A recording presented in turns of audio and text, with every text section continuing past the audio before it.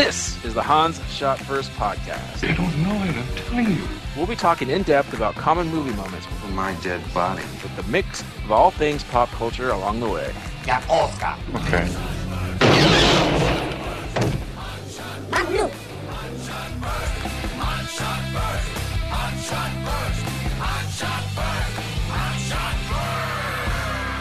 Welcome, everyone, to Hans Shot First. I'm Jeff, joined as usual by Scott and Alex. Say hello. Hello. Hey, This week, we're talking about Batman Returns.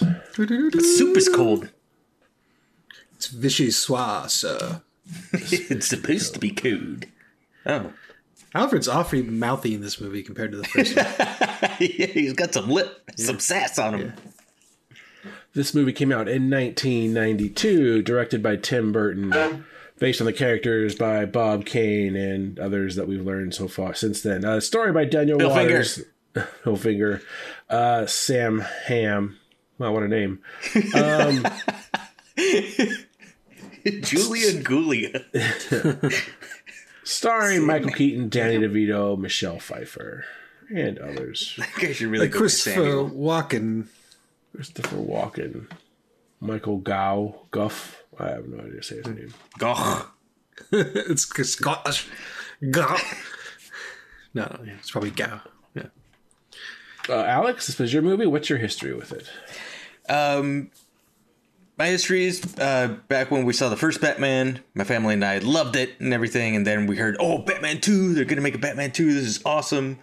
And then, we saw the trailers getting all hyped. Michelle Pfeiffer, Danny DeVito, an all-star cast that we loved. And we went to see it. And it was great at the time. Okay. Scott, you go next. What's your history? Yeah, remember seeing this in the theaters. That hype was there as a kid after the first one, which I also saw in the theaters. In retrospect, I don't know that either of these movies are for kids.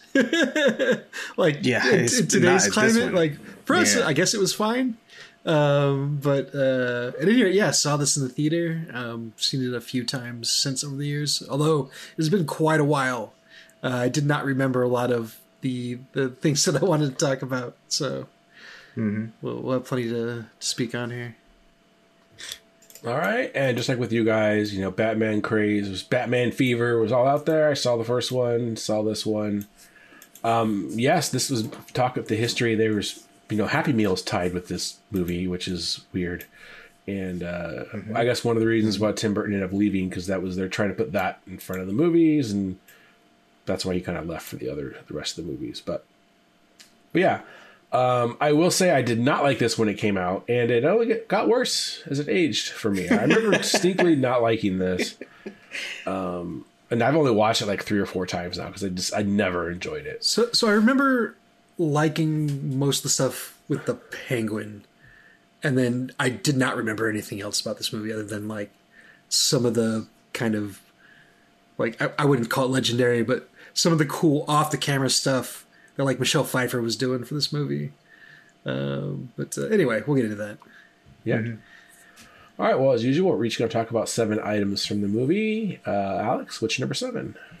My number 7 is, and correct me if I'm wrong, but this movie is pretty much the one that started, or at least popularized, the 2-villain trope in superhero movies. And it doesn't work in this movie, because I think each one of these characters should, they can go together, but they didn't. Yeah, Burton and the writers did not balance it out correctly. But I each one, use the term writers very loosely in this movie, but yeah, I know. I don't know, Alex, that this would be the first one. I mean, if you look at Superman 2, he's still going up against Luthor, although in a lesser extent, and Zod. Yeah, that one's mostly Zod, because Luthor's more like a lackey to Zod and the other. Right, but it's still a second, Kryptonians, right? still Yeah. second villain. Yeah, see, yeah, but I think this is more a product of summer blockbuster. You have to up the stakes kind of stuff like that. I can see where it's like this is one of the ones that made it so that we got so many shitty sequels in the future. I know. And each sequel had one or more villains just tacked on. For Batman, trying to think. I want to say they've all, when they've had more than one villain, have been terrible. Yep. I mean, you can say Dark Knight, you get Two-Face, but he doesn't happen until the very end. And honestly, when Harvey Dent changes, that's like the worst part of The Dark Knight for me. I think it was so rushed that the Harvey Dent character was so good, and they made his turn mean something, and then all of a sudden, I'm dead. Like, it was... Yeah. So I don't think they've ever gotten the two villains right. And then before this, I mean, there's like 3 comic book movies before this, so like Batman and the Superman movies. Like, I don't know, right? I mean, there wasn't much, so I guess it could be. I mean, it kind of makes sense though for Batman, because he has such the colorful rogues gallery. It's difficult. Like, Joker can have his own movie, but like when you really start to pare down like the villains singularly, it becomes a lot tougher. Like, you couldn't have like the Catwoman be the main villain because she's more of a not an anti-hero, but yeah, I would say she's not a super villain like she the plays both sides. Yeah, but again though, like having her just be the sole, it wouldn't work. Like, now having her star in her own movie also wouldn't work. That might work. Oh, that's right. Oh. Yeah, and that's on top of that, that's too bad. It has Max Schreck as the main bad guy, actually, and he's arguably like, other than the whole. What was that, Arnold? He's arguably the first villain in this movie. Powering down some Diet Pepsi. Score some steroids. Yeah, some of those steroids. Arguably the most evil person in this movie, just because he's not insane. He knows what he's doing is wrong. Mm-hmm. So, anyway. Yeah, you're right, Jeff. Like, he gets as much airtime as the other two, really. So, yeah, it's 3 villains. Yeah. Too many. And as I'll mention in my up later, Jesus, on one of my... Sorry, people, I'm fighting a cold, so I'm on drugs. So I'm loopy. They all get more screen time than Batman. Yeah. Batman's not even in this movie. Yeah, I know. To be fair, really, Batman and Michael Keaton take a backseat to Jack Nicholson and the Joker in the first one as well. Sure, but not as much. And I mean, Tim Burton does not care about Batman. I don't know, like screen time, but I mean just like the focus in the movie. But yeah, but definitely, yeah, he almost feels ancillary to everything that's going on in this movie. Yeah, that's true. Yeah. All right, Scott, number 7. All right. So I don't remember feeling this way for the first Tim Burton Batman, but everything in this movie just felt like really, really cheap. Like, yep, the costumes, the sets, like, yeah, all of it just felt like super rushed and low budget, and I don't know what the kind of reasoning is behind all that. Like, I do like that this movie is actually well lit as opposed to the first movie, for better or worse. You actually see stuff going on, but yeah, just all the set pieces are just awful. The Penguin's Lair is good. That's the one that I liked. But like, the mansion in this one sucks. The Batcave sucks. The Christmas tree lighting, like, the tree's like 20 feet tall. Like, it's like nothing in this city full of the giant like Gothic architecture. When Penguin goes to that gravesite, again, high def isn't doing a lot of favors here, but you actually see DeVito bump into one of the headstones, and it like wavers back and forth because it's clearly styrofoam. Like, it just, and that kind of stuff is just littered throughout the movie with a couple of cool looking gadgets that show up.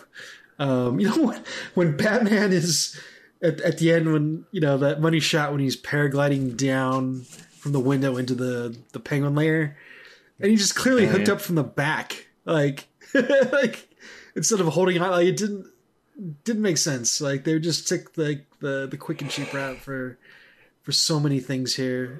One question for you, Alex, unless you want to talk about this later. Mm-hmm. The Batmobile armor, was that stop motion or CG? No, that was CG. Okay. I That's thought that's it was CG, but I'm like, this is 1993 or 92. Yeah, I wasn't quite sure. Okay. I thought it was stop motion, just like in the first movie. No, and this one it was CG. I thought it was CG. I thought it was stop motion, and then they did a close up on the wheels, and I was like, that looks CG. Yeah, that's a big telltale sign on that. But anyways, that didn't look great. They should have stuck to the stop motion again. Yes, that motion looked a lot better. But yeah, just a lot of it. Like if anything, Batman's even more stiff here. You see a lot of headbutts because he just can't move his head. That's his go-to move is the headbutt. Which I don't know. Maybe that's super effective, but like it was clear that he could not move around in that suit. Yeah, it felt like they used the same two streets in the entire movie, and just like changed the angles up a little bit whenever they're had to do something in the streets. It's just you feel like for something that was supposed to make $1 gajillion, they would have spent a little more money on. I don't know, maybe it all went to the marketing, but yeah, just Probably. Again, it just felt very cheap. We can go on about it, but there you go. Right, I disagree with almost everything you said, but we'll get to that later. Okay. Well, you call cheap, I call charming. I guess is what I'm Quaint. all right, but on to my number 7, and I guess we already talked about it, is where is Batman in this Batman movie? Like, I was expecting Jeff Goldblum to tap on the camera at one point and go, excuse me, mention you're going to have Batman in your Batman movie? He's not in it. It's terrible. And when he is in it, he's just... Yeah, he's fighting very stiff. Like, that part I do agree with you, Scott, but that's the same in the first movie. Yeah, there's something different there, yeah. Or he's in the Batmobile, or he's... Laura was making me crack up. Like, when he's Bruce Wayne, he's always puckering his lips, doing weird shit in the Batcave. But yeah, I don't know. I want more Batman. I want more Arkham Knight, Greatest Detective in this, and he doesn't really do anything in this movie, so... Yeah, he's not put together the recipe for Brand X. It's got magic like, Smiley. He's got magical radio technology, though. Yeah, I guess he figures out right away about Penguin's past and what he's looking for. He does that, but you don't know why. He just have a feeling. And I want to say he reads a couple newspapers on the microfiche. There's a scene when Batman is driving his Batmobile down the quaint streets of Gotham, and the Penguin's in the library or whatever, and he's writing down all the firstborn names or whatever. He looks like, okay, my Harry Potter knowledge is not too great, but he looks like Warwick Davis's character, like the banker. He has the big nose and the pointy ears, and the way he was like, supposed to be. Yeah, I forgot the name of the character. I don't know what it is either. Say Dobby, but it's not Dobby. It's something else. Anyway, Gobby, but it's not that. It's yeah, whatever. People know what I'm talking about. The it's banker. Willow. All right, Alex, number 6. My number 6 is, I mean, at the time when I saw this movie, I didn't know anything about the Penguin or Catwoman. But now that, I'm a bigger, more educated nerd, I guess, seeing their new backstories, just like, doesn't feel right. It definitely took a literal bent to both of them, yeah. Yeah. Like, Catwoman's just weird orgy makeout session with the cats that bring her back to life. It's like, what was all of what? So watching it this time, I'm not sure that she actually died. Yeah, she died. Yeah. That was one of her 9 lives. When she says that. No but idea. And then Cobblepot being thrown away by Paul Rubens by Pee Wee Herman. And instead of being like this high-class, sophisticated mobster, it's like, I'm glad they kept the umbrellas. See, I don't know the real origin story of Cobblepot. What I know is from the show Gotham. Great show. Look it up. Yeah, really, it wasn't that. He was kind of bottom of the barrel and just kind of worked his way up the mob scene. So, I don't know. Kind of that. I mean, he did inherit his parents' money, but then he used that to fund like a criminal empire and become a mob boss. Yeah. Essentially. All right. Alex, Scott, number 6. Okay. Number 6. This made me laugh. I don't know if they were going for the laugh here, at least at the end of it, but the the super elaborate Batman slide into the cave where he's got to reach into the fish tank, flick the button in the front. I'm like, hey, that's cool. And he goes inside the Iron Maiden. That's really cool. They have the camera shot inside the Maiden, and then he slides down and he's there. And it's like, okay, that makes sense to get the elaborate whatever to get into the Batcave. Before all that happens, Alfred tells him, I'll take the stairs. Pretty much as soon as he's out of the slide, like Alfred's in the Batcave. Like there's no reason for that slide other than it's just like fun. Like Yeah. Mm-hmm. And super funny. And if that was supposed to be the takeaway, that's awesome. If it was just like bad editing that Alfred's in there as soon as he lands, then that's different. Either way, it's funny. So that's my number 6. Agreed. I like that gag. I did LOL. All right. My number 6 is Batman's easy to tear away mask. What the fuck, man? In theory, bulletproof, by the way. But you can, and you can just rip it off easily. And your eye makeup goes away as soon as you take it off, too. I forgot how easy that mask ripped. I thought like he got blown up and he like was a big accident. And nope, he just rips it off to show Catwoman that it's him. Question for you guys. When Catwoman shows up at the end there, when right before he rips his mask off, and her outfit is destroyed. Was that from when she got dropped through the greenhouse? Or was she like a part of all those explosions and we just don't see it? Because I feel like we were missing a scene there with her. Maybe. I didn't notice. Yeah. I thought it was just from the greenhouse. Okay. I was unsure on that. Like, I felt like there needed to be another scene, like, showing her getting there somehow or something. But anyway. Okay. All right. Alex, number 5. My number 5 is Batman just straight up kills a guy.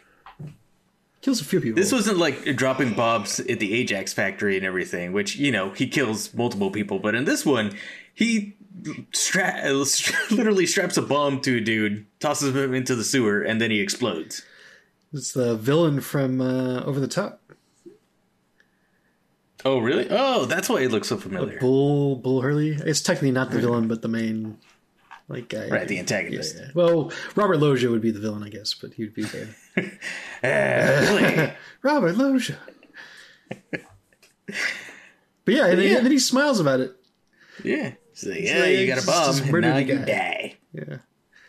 I don't know what Batman was thinking when he was going to set off all those rockets randomly. Like, I didn't see how that was going to end well for anybody. Oh yeah, that too. It's like, this Batman is not fucking around. Yeah. Well, there you go. Mm-hmm. All right, Scott, number 5. Number 5. This I thought was actually pretty clever, and it did make me laugh. Was the right before like the final act, the fat clown henchman. By the way, Tim Burton definitely has a clown fetish. Yeah. But he says, like, don't you think murdering babies is going a little too far? Like, to paraphrase. And DeVito's like basically like, yeah. And then he shoots him and then dumps him in the water. And I like the idea of like the henchman being like, should we be doing this? Like, it's just a weird audience surrogate throwaway to should we still feel sorry about the Penguin? Does he actually know what he's doing here? And they kill him. So yeah, I thought it was funny. It was a Bob Gunn callback or something from the first one. Yeah, a little bit. All right. My number 5 is the Catwoman origin story. As bad as the Penguin one is, because at least that one, okay, he's just a freak. He was born deformed, and somehow he ends up in the zoo. And okay, I guess the penguins are taking care of him. Whatever. I guess that is stupid as could be. Yeah. But I don't even, like I said, we guys talk. I don't even know what Catwoman's origin story is. She gets thrown out of a window, and cats lick her and bite her, and now she's a cat. kind Yeah, she of. comes back to life. She needs milk. And she could jump far, and she use could a use a whip. Yeah. Okay. She can do backflips for days. Hell here. Yeah. Talk about like unnecessarily going down the Batcave or doing 20 backflips to go 20 paces. Yeah. Shah! And then she moves. Yeah, straight fingers. Yeah. All right, Alex, number 4. My number 4 is Penguin controlling the Batmobile. Yes. And this is one of the ones that was really funny. It's very charming.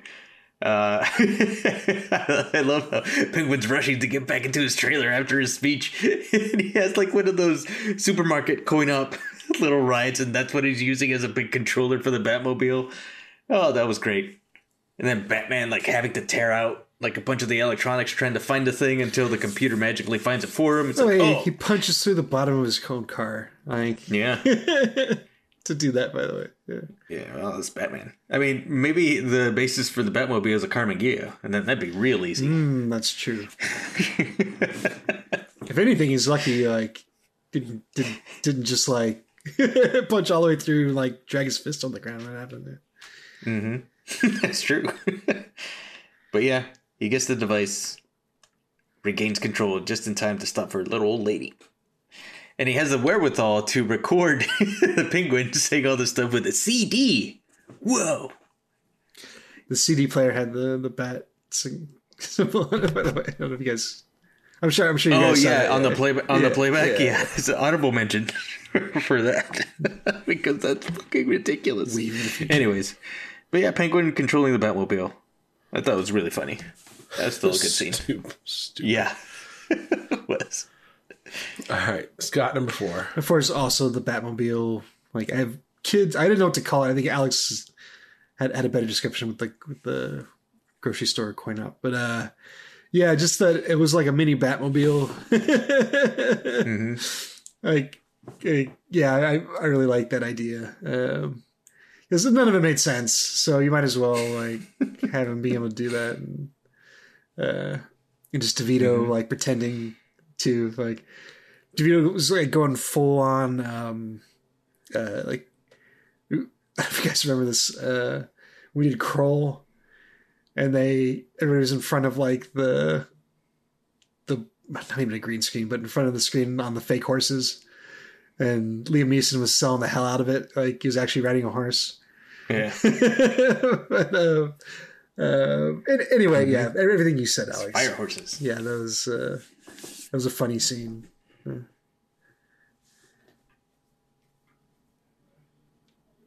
Oops, I was on mute. Okay. We thought the NyQuil got you. No, I actually put on mute to put some nasal spray up there. All right. My number 4 is Max is the worst.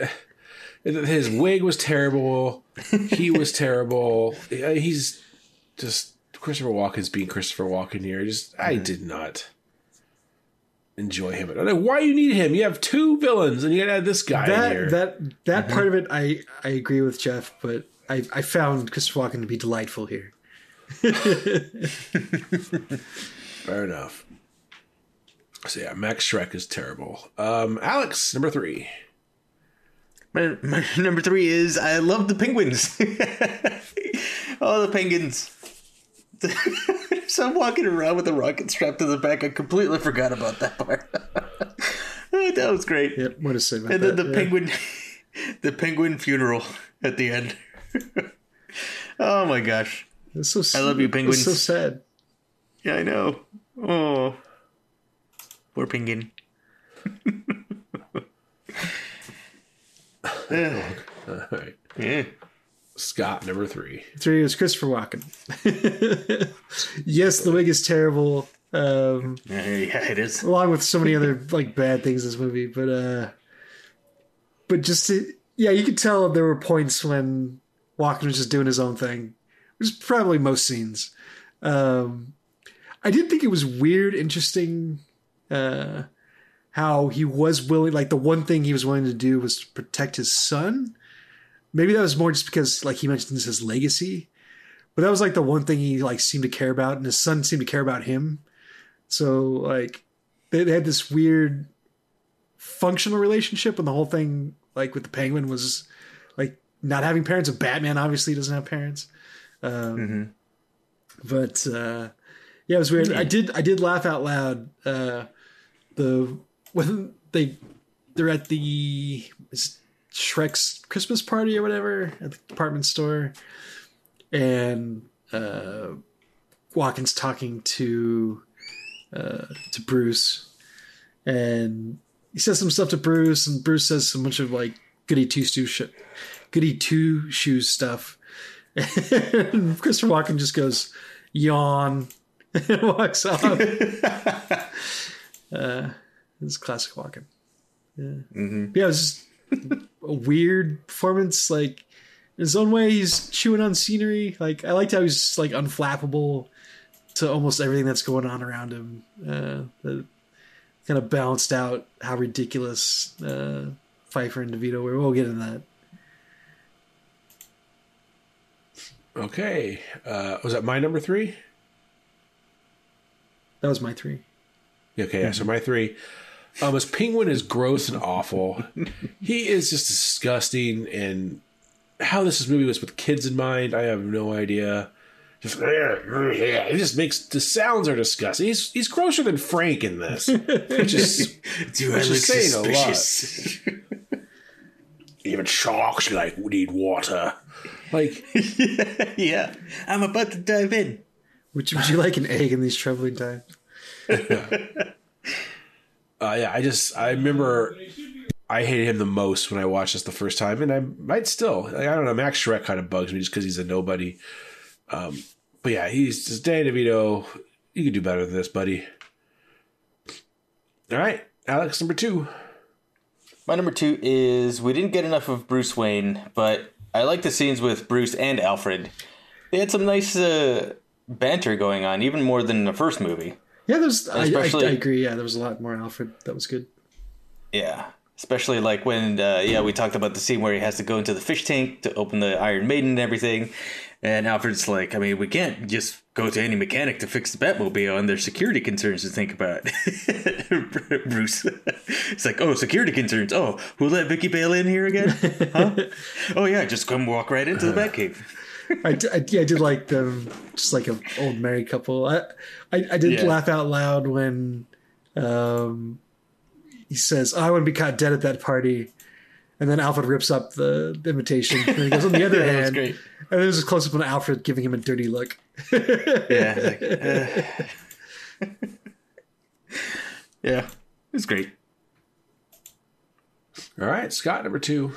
My number 2 is the Penguin March. That's so ridiculous. And then the whole thing is narrated by the poodle lady doing like the Austin Powers like countdown voice. Like she's supposed to be a robot or something, but it's just a woman in a weird booth. And you never do see like whatever the hell it is she's looking at to track any of this stuff. Like every once in a while it'll cut to like a weird radar thing, but they don't show where that is exactly. Yeah. Definitely something they didn't post or whatever, but the whole time, like penguins reaching destination in 10 seconds, like or whatever it was. But yeah, just the whole visual. And then, like you mentioned, Alex, the penguin funeral. If not for the Viking funeral at the end, or not the end, but like in the toward the end of Stone Cold, this might have been like one of the most ridiculous scenes that we've seen in a while. But yeah, that's in a way, true. these would be great. These would have been great companion pieces. Top 10 ridiculous funerals. But yeah, just all the penguin stuff. Like top 5. Like it was so ridiculous, but I loved it. The penguin's death, just as an aside, is pretty brutal. Like he's got the weird blue blood like pouring out of his nose and his mouth, and then just the way he keels over. Like definitely, I could see how they would want to do like Happy Meals for this movie. Yeah, delicious. All right. My number two, I have some good things to say. The music is good. It's pretty much just the same as the first one. I mean, maybe there's some new tracks, but I still enjoyed it. That track is still awesome. Yep. So Still, the music that's is still fairly That iconic. Elfman's got a future. Yeah. Yeah. all right. Alex, number one. My number one is this movie's hamming it up like it's 1966. It doesn't quite work with Tim Burton's aesthetics in this movie. It worked a lot better in the first Batman. I think because it was even though the Joker is all over the place, it was a bit more toned down with everybody else. Oh, I don't know about that. I think Nicholson pulls it off better than DeVito or Pfeiffer does, and that's nothing against them. It's just Nicholson just being a lunatic. Yeah, right. But with the Penguin going over the top and Max Schreck going over the top and Catwoman going way over the top. It's a lot. Yeah. It was a bit much, but I still, it still has its charms. So it's my number one. All right. Scott, number one. I number one is Michelle Pfeiffer and DeVito are ludicrous in this movie. Yo, Luda. Yeah. The whole thing that you guys are talking about was like no Batman in this movie. And this is a large reason why, because they just have so many scenes with the two of them just chewing on things. Sometimes literally chewing on birds. Yeah, sometimes literally. Yeah. It's like a lot of it points doesn't make any sense. Like Michelle Pfeiffer just randomly giving herself the cat bath, like, and then they just cut away. So it was like, did she just sit there for like the next like 30 minutes and just do that? Like, it's so bizarre. Like, again, DeVito, just in character, but it just, like Jeff kind of did the imitation earlier, but just like snarling at everything throughout this. It's just kind of a couple of wild performances that were never reined in. And I don't know if the movie would have been any better if they had been. Maybe a different script with more Batman and less of them might have been the way to go. But the first movie set up the whole thing with the star power, which in this case is Michelle Pfeiffer. I don't know that DeVito was necessarily like like A-list box office draw. Although I do like them like both a lot here. Don't get me wrong. It's definitely, like we said, very different takes on these two characters. I don't know that I ever completely buy the Catwoman, Batman / Selena Kyle, Bruce Wayne attraction here. Maybe it's all a little too rushed. It is fun to see Batman, with a little bit of banter as Bruce Wayne. Just like a couple of over the top performances that are, we talked a lot about the Joel Schumacher stuff. I'd argue that this movie is more ridiculous than either of his two movies. Yeah, looking back on it now, yeah. Less neon, though. Less neon, less nipples. Yeah. But that's my number one, is just the Pfeiffer and DeVito here. Just as an aside, like there's some cool trivia. Maybe some of it's maybe apocryphal, like where she really does put the bird in her mouth, that kind of stuff. But there's a super cool video of her, of the filming of that shot when she's in the mall with the department store and she's whipping off the heads of the dummies. And she does it all on like one take, like where she comes up, does her thing, does a little skip, and that's what was planned before they cut to the next thing. And she does it all like in one take, and like everybody's like clapping for her because it was like, okay, I guess we can move on now. That's awesome. We set up this whole thing, should have taken hours, and she just knocks it right out. I always find that stuff fascinating. Anyways, my number one. Okay, my number one is I love the look of this movie. So the thing that Scott hates, I felt very charming. All the snow all the quaintness. And the first one's like this too. I mean, there are the steps of Gotham Courthouse, and there's like 20 people outside, right? It's always, right. These two movies have always been small. So I just, for this world that Tim Burton created, I actually like it. I think it works well. And I enjoyed that the most out of anything in this movie. Well, the first one at least had the parade to give you an idea of like how many people were actually in Gotham. Mm-hmm. Sure. But yeah, no, I can't really argue with what you're saying, Jeff. Like, it definitely was going for a look, yeah. All right. Any honorable mentions? The CD playback of the Penguin. The CD player has the bat signal on it and everything. And then, because it's fucking 1992, and CDs don't work this way. Kids who don't even know what a CD is. You can't just put your finger on a CD and start scratching it like a record. That fucking floored me. Oh my gosh. That was ridiculous.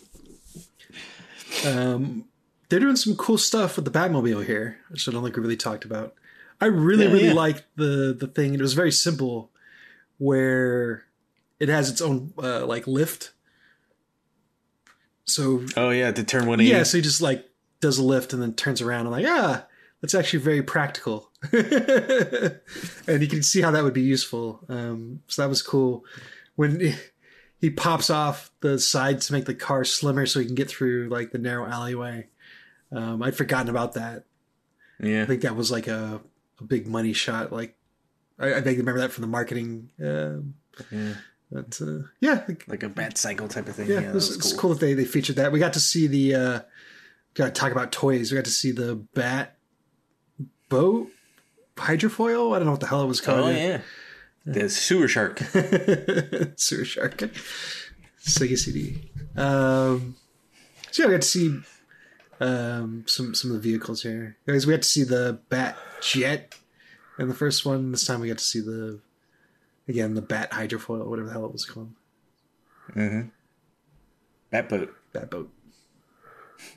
What about the pussy jokes in this kid's movie? There are a lot of Jesus Christ. Yeah, I was thinking. I forgot about that. At one point, Christopher Walken leans in and tells him like, "You could be like respected. You could go this. You get like people looking for you. You get all the poontang you want." Like, like pulling on my collar. Also, that just feels out of place in a Batman movie. The word poontang. Yeah. Like any Batman movie. I don't care who's... Leave that word in South Park where it belongs, please. Yeah. It's a fucking poontang. Can't wait to go on shore leave. You be fucking slashed like any... Or Commando. Yeah. Some of the dialogue is a little weird. Like, kind of dated itself. At one point, Penguin talks about how his parents freaked out. Like, I don't know if that was supposed to be a reference of him being a freak, but that was definitely a parlance of the 90s to freak out. I don't know, it's still a thing, but it just felt out of place in like the weird blend of 1950s/1990s that was the Batman Returns. Gotham. the Burton Batman universe. Yeah. All right, well, let's rate it. As usual, we rate on a scale of 1 to 7.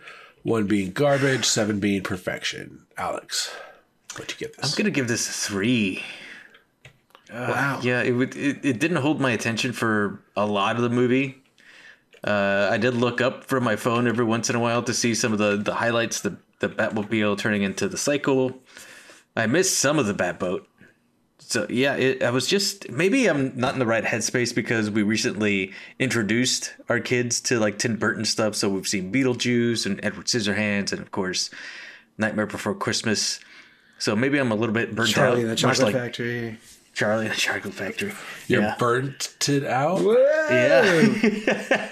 Much like we all were like in the early to mid 90s after this came out. It's like, ugh, okay, this is the Burton thing. I get it.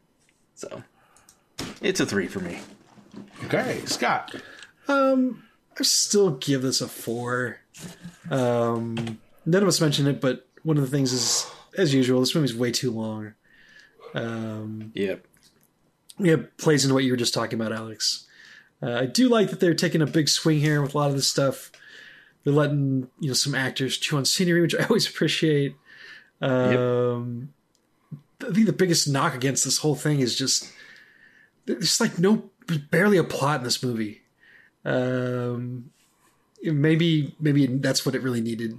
Like, just felt like they was kind of jumping from scene to scene to let these people be weird. It didn't quite all hold together. So yeah, 4. All right, I gave it a 2. I absolutely hated this movie. Yeah, not much to say about it other than I guess it's not Batman and Robin. But like I've always stated, and I got a flack for it, that Batman Forever is better than this. Now, I haven't seen Batman Forever in a while, but at the time, after seeing both of them, I liked that one better. And that's not saying that's good. I just liked it better. So maybe we'll do Batman Forever the next year or so and we can compare. But yeah. That one's Kilmer, right? Yeah. Yeah. And Seal. Okay. And you too. And Jim Carrey going over. Talk about chewing scenery. You have Jim Carrey and Tommy Lee Jones, even more chewing scenery. And then Batman Returns, no real like big numbers. There's no Prince wasn't in there. I don't even remember anything. Prince stuff. no, it had the 2 big singles. It had Seal, Kissed by a Rose or Touched by a Rose, and then the U2 song. I think you mean Batman and Robin, Alex. Or did you mean that one? No, in Batman Returns, there's nothing like that. Oh, and this one. Oh, yeah. Yeah, there wasn't. Well, there was a Prince or Rick the James IB2 song when they're in the party, which felt wildly out of place. Yeah. Anyway, we'll save that for when we do Batman Forever. All right. Well, now it's time for a crossover, which is what, Alex? Our top 5 weirdest superhero/villain origin stories. Whew, boy.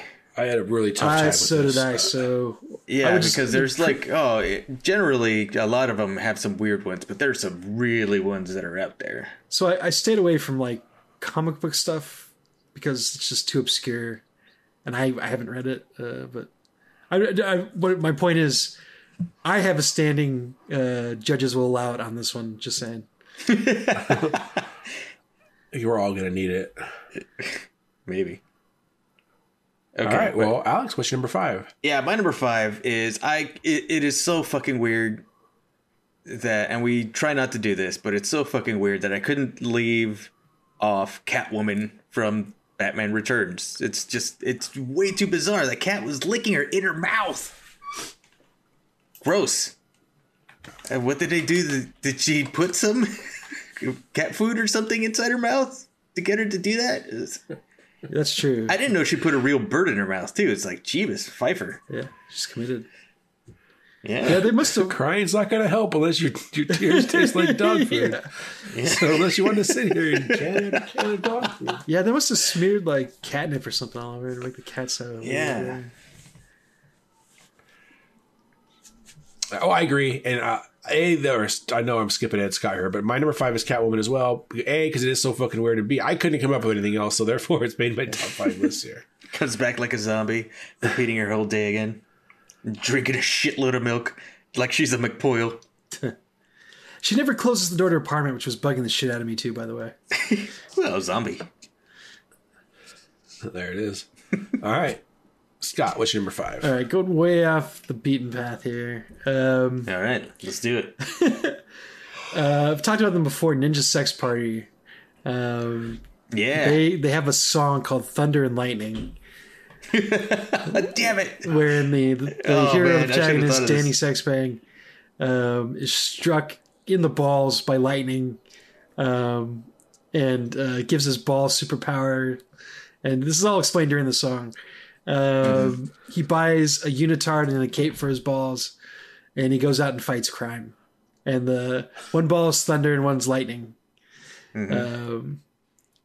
Yep. See, but the thing in that didn't actually, not to spoil, I don't wanna spoiler spoil the territory song. for the Yeah, I don't wanna song. spoil the song. Okay, that's right. Okay, we won't spoil the song. Yeah, Thunder and Lightning. If you listen to Go listen to it, Ninja folks. Sex Party, give it a song. Give it a listen. And even the video is all stop motion claymation. I haven't seen It's I really haven't funny. seen the video for it. I'll check it Oh out. yeah, oh, that's good. All right, well, my number 5 was Catwoman, so back to Alex. Number 4. My number 4 is a classic X-Men character, Psylocke. You guys remember Psylocke? Mm-hmm. So I know it's the world. I thought we said no mutants. No, this is a special case. I have a couple of mutants here because it's not that her. It's not her or the origins of her powers. It's the origin of the character, right? So Psylocke does have some. Her name is Betsy Braddock. Her real name. She has some psychic telekinetic powers and stuff, but she body swaps with a Japanese assassin, which is what gives her ninja powers. But now the other ninja assassin also has her telekinetic abilities and stuff. And then they go on like that for I don't know how many years until they meet up again. They do some team ups or something. They're essentially, sharing minds, and then they switch back bodies. And now she is Captain Britain. Her story is convoluted even for like deep Marvel cuts. Yeah. It's just like, jeebus H. There it is, Psylocke. Okay. Scott, number 4. Number 4 is from a singular episode of Futurama. Everybody is given an extra tax return, a stimulus check by President Nixon. And the whole episode is how they spend like this $100 in the future. And what Fry does throughout the entire episode is he just buys like dollar cups of coffee. So you're just constantly seeing him drink it until spoilers, until the end of the episode. To this whole point, he hasn't really done anything other than drink coffee in the background. He drinks his 100th cup of coffee because they're keeping track during the episode. And he gains like power over time itself. And he basically saves a bunch of people from a burning building because he's like moving faster than like he's basically like Quicksilver in the X-Men movies. I know we haven't said anything about mutants, but and yeah, he just saves everybody. That's fine. Up until this point, he's like super twitchy from all the caffeine, and then he drinks this 100th, and all of a sudden this like orange glow comes over him and becomes serene, and he does all this stuff. But it's hilarious. That's my number 4. All right. Yeah, my list, if I haven't said already, is crap, and there are a lot of comic book characters I don't know about that I'm sure are weird, but I'm just going based off of movies and stuff that I've watched. And I kind of already mentioned this earlier. It's Two-Face, Harvey Dent. I hate his turn in The Dark Knight. I think they set up the whole movie about him being one thing, and then he just instantly flips, and just why he would blame Batman and the cops for the impossible decision that the Joker put them in. Like, it bugged me. And then just have all of a sudden he's doing this half thing because half is okay. Fine. I get how half his face was burnt. I get still that whole half and coin flipping thing. It always bugged me because that movie is so damn good. And that part always has bugged me. So there it is. Right now. Also, the stupidest scene ever is when the Joker comes in as a nurse with the face mask on, and he doesn't realize it's the Joker until he takes the mask off. Oh my god, that's like Bugs Bunny hilarious. cartoon. That's Bugs Bunny cartoon level shit right there. Oh, I love that. Hi. All right, Alex, number 3. My number 3 is another character from the X-Men called Onslaught. And this guy is sounds like a G.I. Joe character. Yeah, I know. But this guy is a psychic physical manifestation of that one time where Professor X and Magneto had sex, melded minds. No, in their mind. Yeah. They mind melded, and then Magneto, I guess, tried to use that as an advantage to take over Charles's brain and take him out, but then it resulted into Onslaught? Question mark. So, there's no Onslaught's Omega level. Yeah, probably. I don't know. No, he is. So is Magneto. You know who isn't Omega level? Professor X. What a chump. I know. Jean Grey is, right? Jean Grey is. Iceman is for some fucking reason. That's so stupid. I think Storm is. Toad. That's, Toad. the idea is basically anybody that could destroy the entire planet, like on their own. Yeah. Meg from Family Guy. With the nails. With the nails.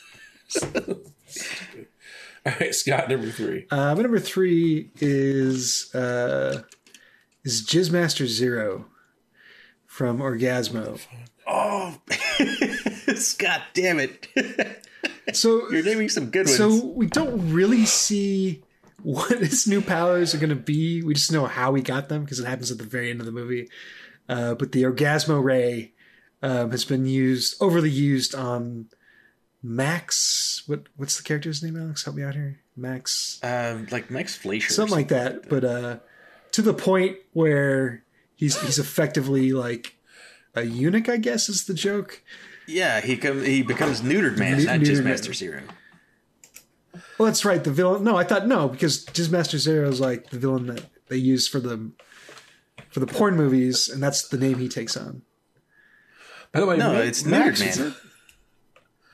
Yeah, because his Orgasmerator doesn't work on Neutered Man when they were doing the sequel. Well, I mean, his name, Orgasmo. but his like name might still be. At any rate, like we see a villain At the end, here comes Neutered Man, and that was the last line of the movie. Okay.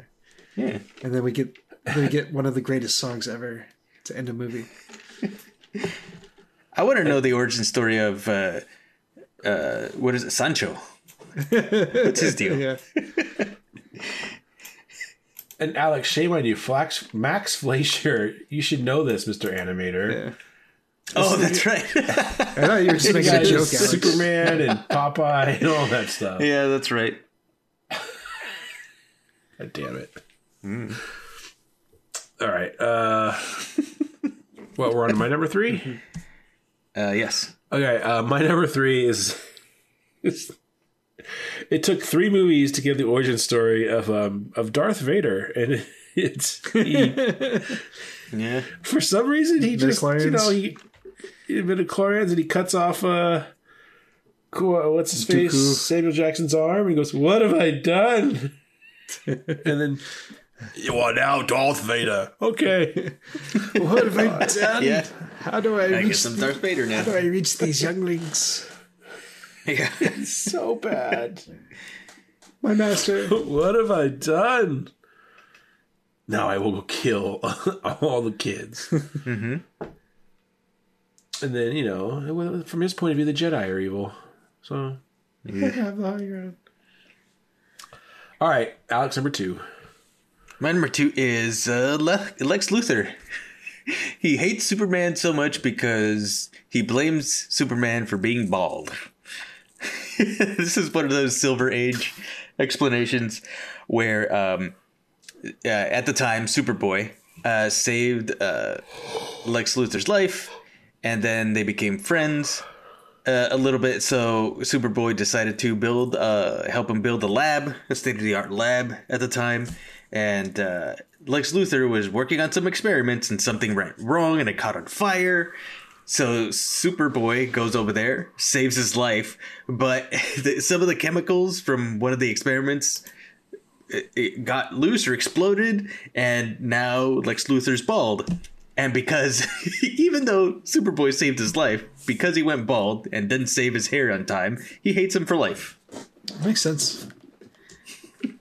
Isn't it like maybe it was Lois and Clark, where he basically was radiation poisoning from being around the kryptonite too long? Kryptonite, yes. Is that like Much more plausible. is that the standard reason, or is he just bald? I think now it's just that he's bald. Like there's no real explanation. I don't know. Oh yeah, that's right. Lex Luthor saved Superboy from kryptonite, and that's why Superboy helped him build his lab. But anyways, yeah. He went bald because of his own fault with one of his experiments and blamed Superboy, and now he hates him for life. Was Lex Luthor in Lois and Clark? He was in the early seasons. Yeah, he was like the main villain, obviously. I don't remember that. Mm-hmm. All right, Scott, number 3. Or number 2. Number 2. So I do have a mutant here, but not of the Marvel variety. more of the trauma variety, and that would be Toxic Avenger. Toxie. Yeah. A janitor who gets hit with toxic waste and becomes an Avenger. It's all in the name. Toxic Avenger. Shit. I gotta put that on my list. Part of me really wants to do one of these from the podcast. Part of me not so much. I think I have Tromeo and Juliet on my list somewhere. Okay. I can tell you that I've seen Toxic Avenger like once at a friend's house. And that was basically like the first sex scenes I've ever seen in a movie. Well, I mean, the mop. He's like very Spadowski with that thing. Yeah. I don't know which one it was. I don't know which one it was, but I just remember like, oh, okay, that's how that happened. That's how that happens. The saxophone just starts randomly playing, and then All right. We're on my number 2, and it says, I could barely remember this, but I'm running out of ideas here. This is Electro falling into a fish tank of like electric eels in Spider-Man. yeah, that's at least 2. dumb. Definitely dumb. This is when the Spider-Man movies got, they were bordering on this Batman Returns, Batman Forever stuff. Like his character, nerdy, and like, he was very Jim Carrey at like Edward Nygma and Batman Forever. Very much a page out of that book. Yeah. Like, oh, I gotta do this, and the power comes out. I'll send me up there, and it was so fucking stupid. So Freund Levin. When we get out of Alex, here, number 1. those monkeys are going to pay. My number 1 is from one of my favorite cartoons of all time, which is Invader Zim.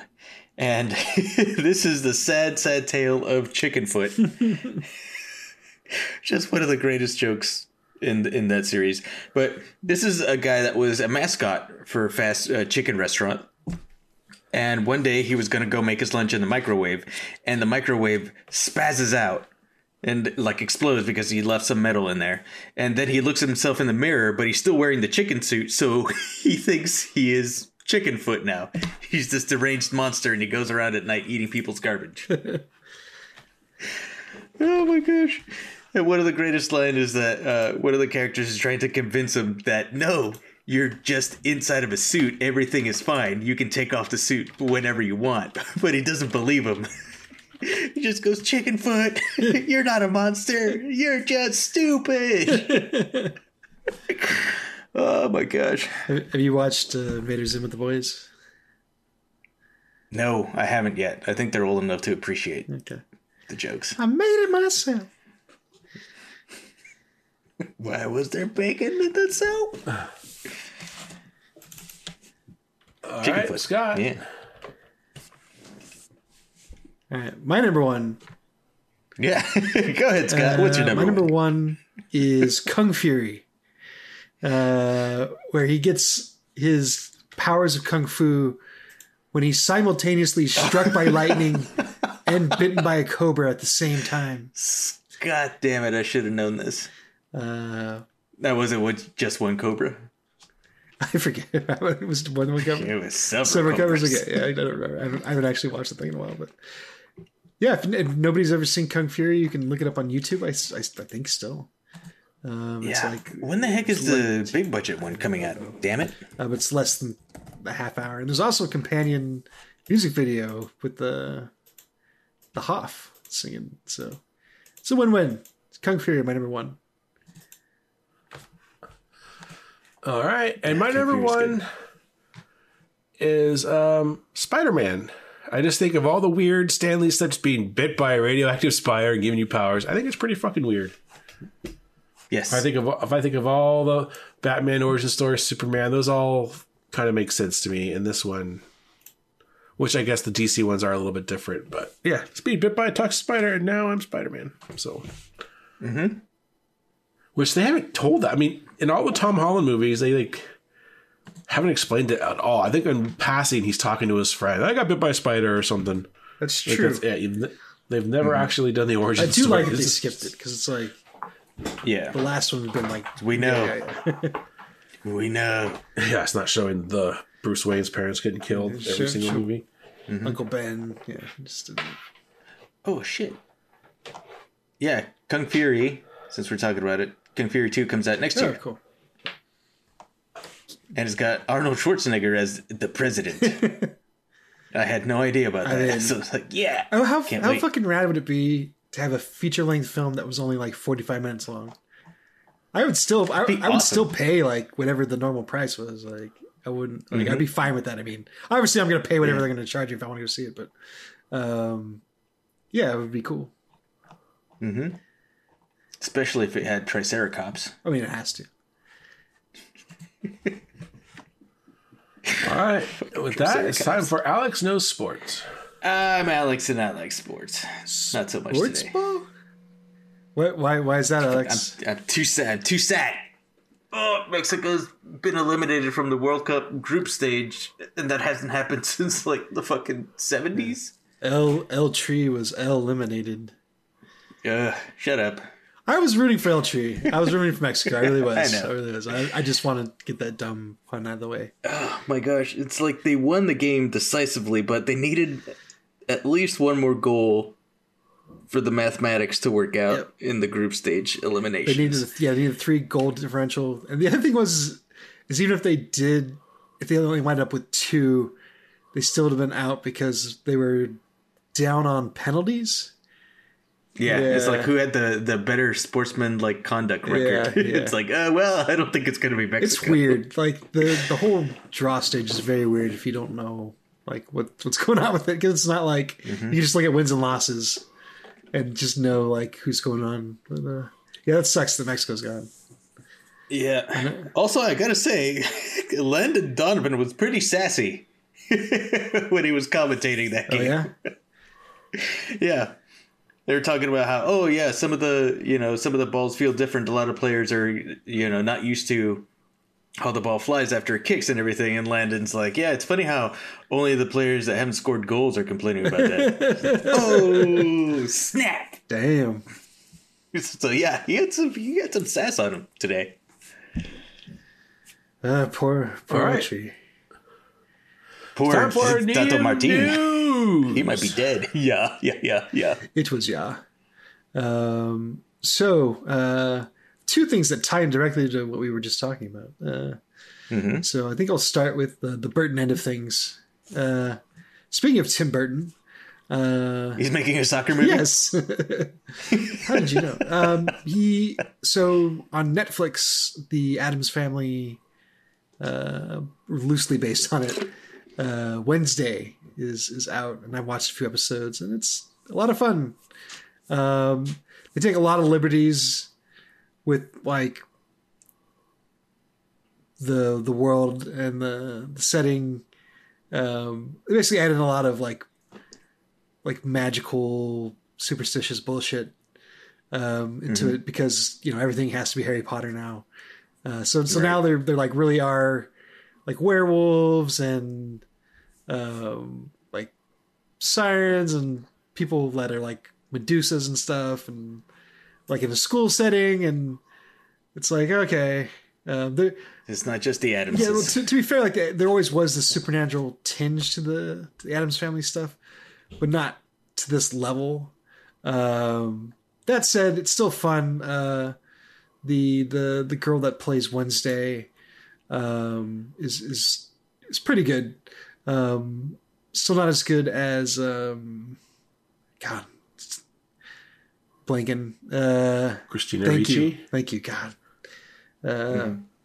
Christina Ricci, who's also on the show as a completely different character. But yeah, it's a lot of fun seeing Luis Guzman and Catherine Zeta-Jones as Gomez and Morticia. Although they're not in the show a whole lot. The stuff they're doing with The Thing is a lot of fun. Features prominently. It's actually a really fun character for someone who can't speak. It's clobbering time. But yeah, it's fun. There's a lot of like Tim Burtonisms in it if you're looking closely. I recommend it. It kind of dips its toes probably a bit too much into like the CW YA territory. But it's still fun watch. And then the other thing I want to talk about is to do with FIFA. I continue to watch the FIFA documentary on Netflix, and it's anger porn. Like, I just get more and more angry as the documentary goes on. Like, each episode goes on. Like, on the fourth one now. Not a whole lot of new things to add here from the last time I mentioned this. You know, they're all just such scumbags. But finally getting to the point where people are starting to get their comeuppance. People getting arrested, getting flipped by the FBI. That stuff is kind of tasty. Where, they basically, the FBI busted like a couple people and were like, yeah, you're going to rat on everybody else. You're going to wear wire. And like the people are like, no, I'm not going to do that. I don't want to. And they'll be like, no, you fucking are. You're going to do whatever we tell you to do. Like that part of it's good, but it makes me mad. Again, spoilers, FIFA was ridiculously corrupt. I'm sure there's still a lot of issues with it. Like I don't remember the guy's name, but the guy that's the head of FIFA now, basically saying that FIFA is responsible for like these human rights improvements in Qatar. It's like, go fuck yourself, dude. Like, that's not even remotely true. I don't know. It's such a weird thing because there's nothing quite like, there's no analog to FIFA. Because everything else is a lot more insular to like wherever it is it's happening, like Major League Baseball or Japanese baseball league, whatever, like the different baseball leagues, for example. Like, there's no like master governing body for it. The Olympics. There's kind of the Olympics. There's kind of the World Baseball Classic now, but it's not nearly the same thing. Where there's so much monetization going on for a supposedly non-profit organization. Anyway, I could go on and on about this, but I do recommend it if you want to be angry. if you feel like doom scrolling Reddit isn't enough, you can hop on Netflix and watch the FIFA documentary. Moving on here to lighter things. I snuck out to see Wakanda Forever last week. Nice. And I enjoyed it. I think in this phase, I think I enjoyed Doctor Strange and Shang-Chi more. But I did enjoy this. I think, without spoiling anything, I think the movie's a really good send-off to Chadwick Boseman. I think, Jeff, you said you enjoyed it as well. I liked it, but it's everything in this phase has been like, okay, I liked it. I don't know if I ever need to see it again. Yeah, there was some like there were a few problems I had with it without again spoiling anything, but I still do recommend it. I definitely love like all the Wakanda stuff. Like I wish more of the movie had taken place there. Like at least with the first Black Panther, when they left, they were like going to like more exotic locations. Here, when they leave, they're like, oh, they're on a street like outside of like New Jersey. And it's like, who cares? Like, like it doesn't, like you need to be like more exotic with it or stay in Wakanda. Because again, like all those, like obviously it's all CG, but it still looks so cool. Anyway, Wakanda Forever. And finally, a trailer dropped today for something that's based on a true story. For this movie called Cocaine Bear. I'm sure based loosely on it, but I forget where it happened exactly. Maybe it was in Kentucky, but a bear got into a bunch of cocaine and like basically died like 2 days later. Like I think I seen this story pop up a couple times on Reddit. But like some funny comments about how like for like 24 hours, this bear was like the deadliest predator on, like land predator on the planet. Yeah, so for this movie, it's kind of the same thing. A bear gets into a bunch of coke, and instead of like just dying a couple of days later, it becomes a massive like coke fiend and starts just murdering people and then search for coke. And I'm in. I'm sold. So yeah, if you want to see something that'll put a smile right, there's some warning. There's some blood and gore in the trailer, but well, Cocaine Bear. Well, go ahead and look up Cocaine Bear. And it's Directed by Elizabeth Banks. Yeah, Color me impressed. This is Ray Liotta's last movie, at least the last one that's going to be. You mean Ray Bonita? Yeah. He's in it. Yeah. Now that I've talked about Cocaine Bear, I think I'm good. Mm-hmm. Alex, anything you want to go over? Yeah. Recently, I watched Hardcore Henry, which is on Netflix. I don't think you should watch it, Scott. Yeah, I don't think I could hang.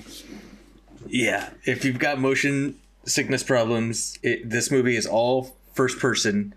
It's all a lot of parkour, a lot of moving, speechless, silent protagonist and everything. And it's really cool. It's a very good action movie, but some of the stuff I was rolling a little bit, but it was great. It had what's his face from District 9. I always forget his name. It's South African weird guy. Murdoch. Yeah, I think I think he was the big name in that movie, and he was fantastic. But yeah, it's a cool movie. If you don't have any motion sickness problems, check it out. It's a lot of fun. Charlito Copley. No wonder you couldn't remember that name. Yeah, I know. Interesting story. A good experiment, I would say. So they almost pull it off, a full feature film in first person. It's pretty cool. What else? Still on Elden Ring. Oh my gosh! I think I beat the one boss lady that let me solo her. That guy helps out people with. Know what I'm saying? Not really, but you guys know about Let Me Solo Her. I heard the name. So in these games, you can ask other players to pretty much help you if you're having a tough time with a boss, right? So this guy, and you can pick, you can name your character whatever you want, and it shows up when you're asking for help, pretty much. And when you ask for help, you can see like the other person's avatar, and this guy's dressed in nothing but underwear, 2 katana swords, and he's got a big like cauldron on his head as a helmet. Okay. And his name is Let Me Solo Her. And you summon him, and then he goes in there and he just fights this incredibly tough boss. Like, this is like towards the end level. It's a secret. It's an optional boss. She's super hard, and he insists on letting him fight this boss just alone. If you're lucky enough to have summon him to help you out. And he became like a legend, like so much so that the developers sent him like a certificate for being such a good guy and helping so many other players beat this boss. They sent him an actual sword engraved with like Elden Ring on it, signed, like gave him an award for just being a good guy online. So it's pretty cool. But yeah, I managed to beat that boss after many tries, many tries with help. But I did not get Let Me Solo Her, unfortunately. And I think that's it for this week. All right. Jeff, anything you want to go over?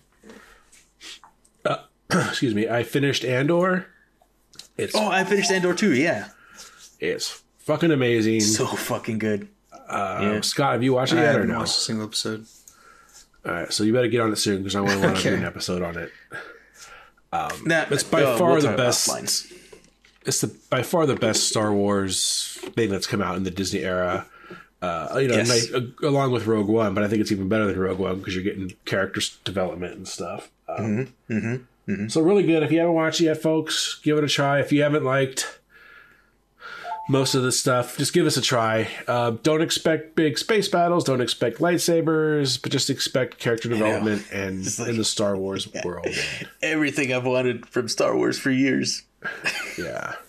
I'm so happy. It's just, I mean, there's literally no Star Wars. I mean, there is, but it's very rare. Oh, it's a stormtrooper. You're actually shocked when you actually see a stormtrooper or something, or a single TIE fighter. It's not the Death Star or whatever. It's just really good. So there's that. There's that one episode where Andor learns that he's force sensitive.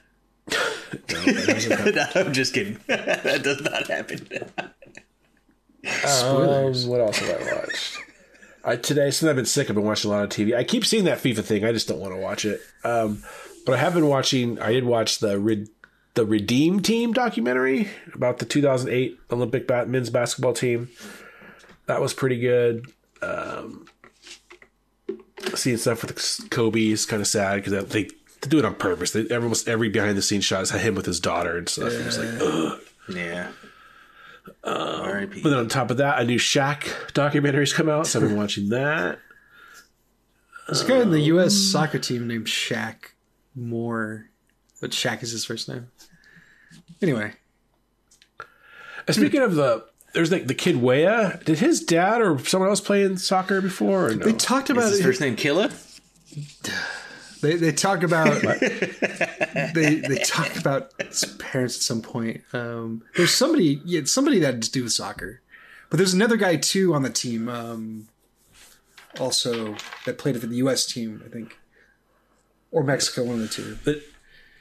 The name Weah just sounded familiar to me. I think that's it. Mainly, it was Andor.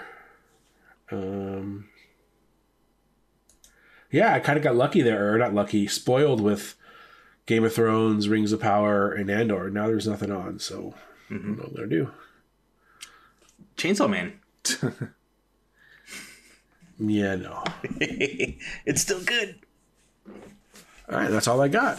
So I think we're good. Thanks for listening, everybody. We at Hans Shot First would like to thank you for listening and supporting the podcast. We would love to hear from you, so feel free to contact us on Facebook and Twitter at Hans Shot First. Also, please leave us a review on iTunes. Reviews are greatly appreciated and help us get more exposure. Once again, thanks for listening and supporting the podcast.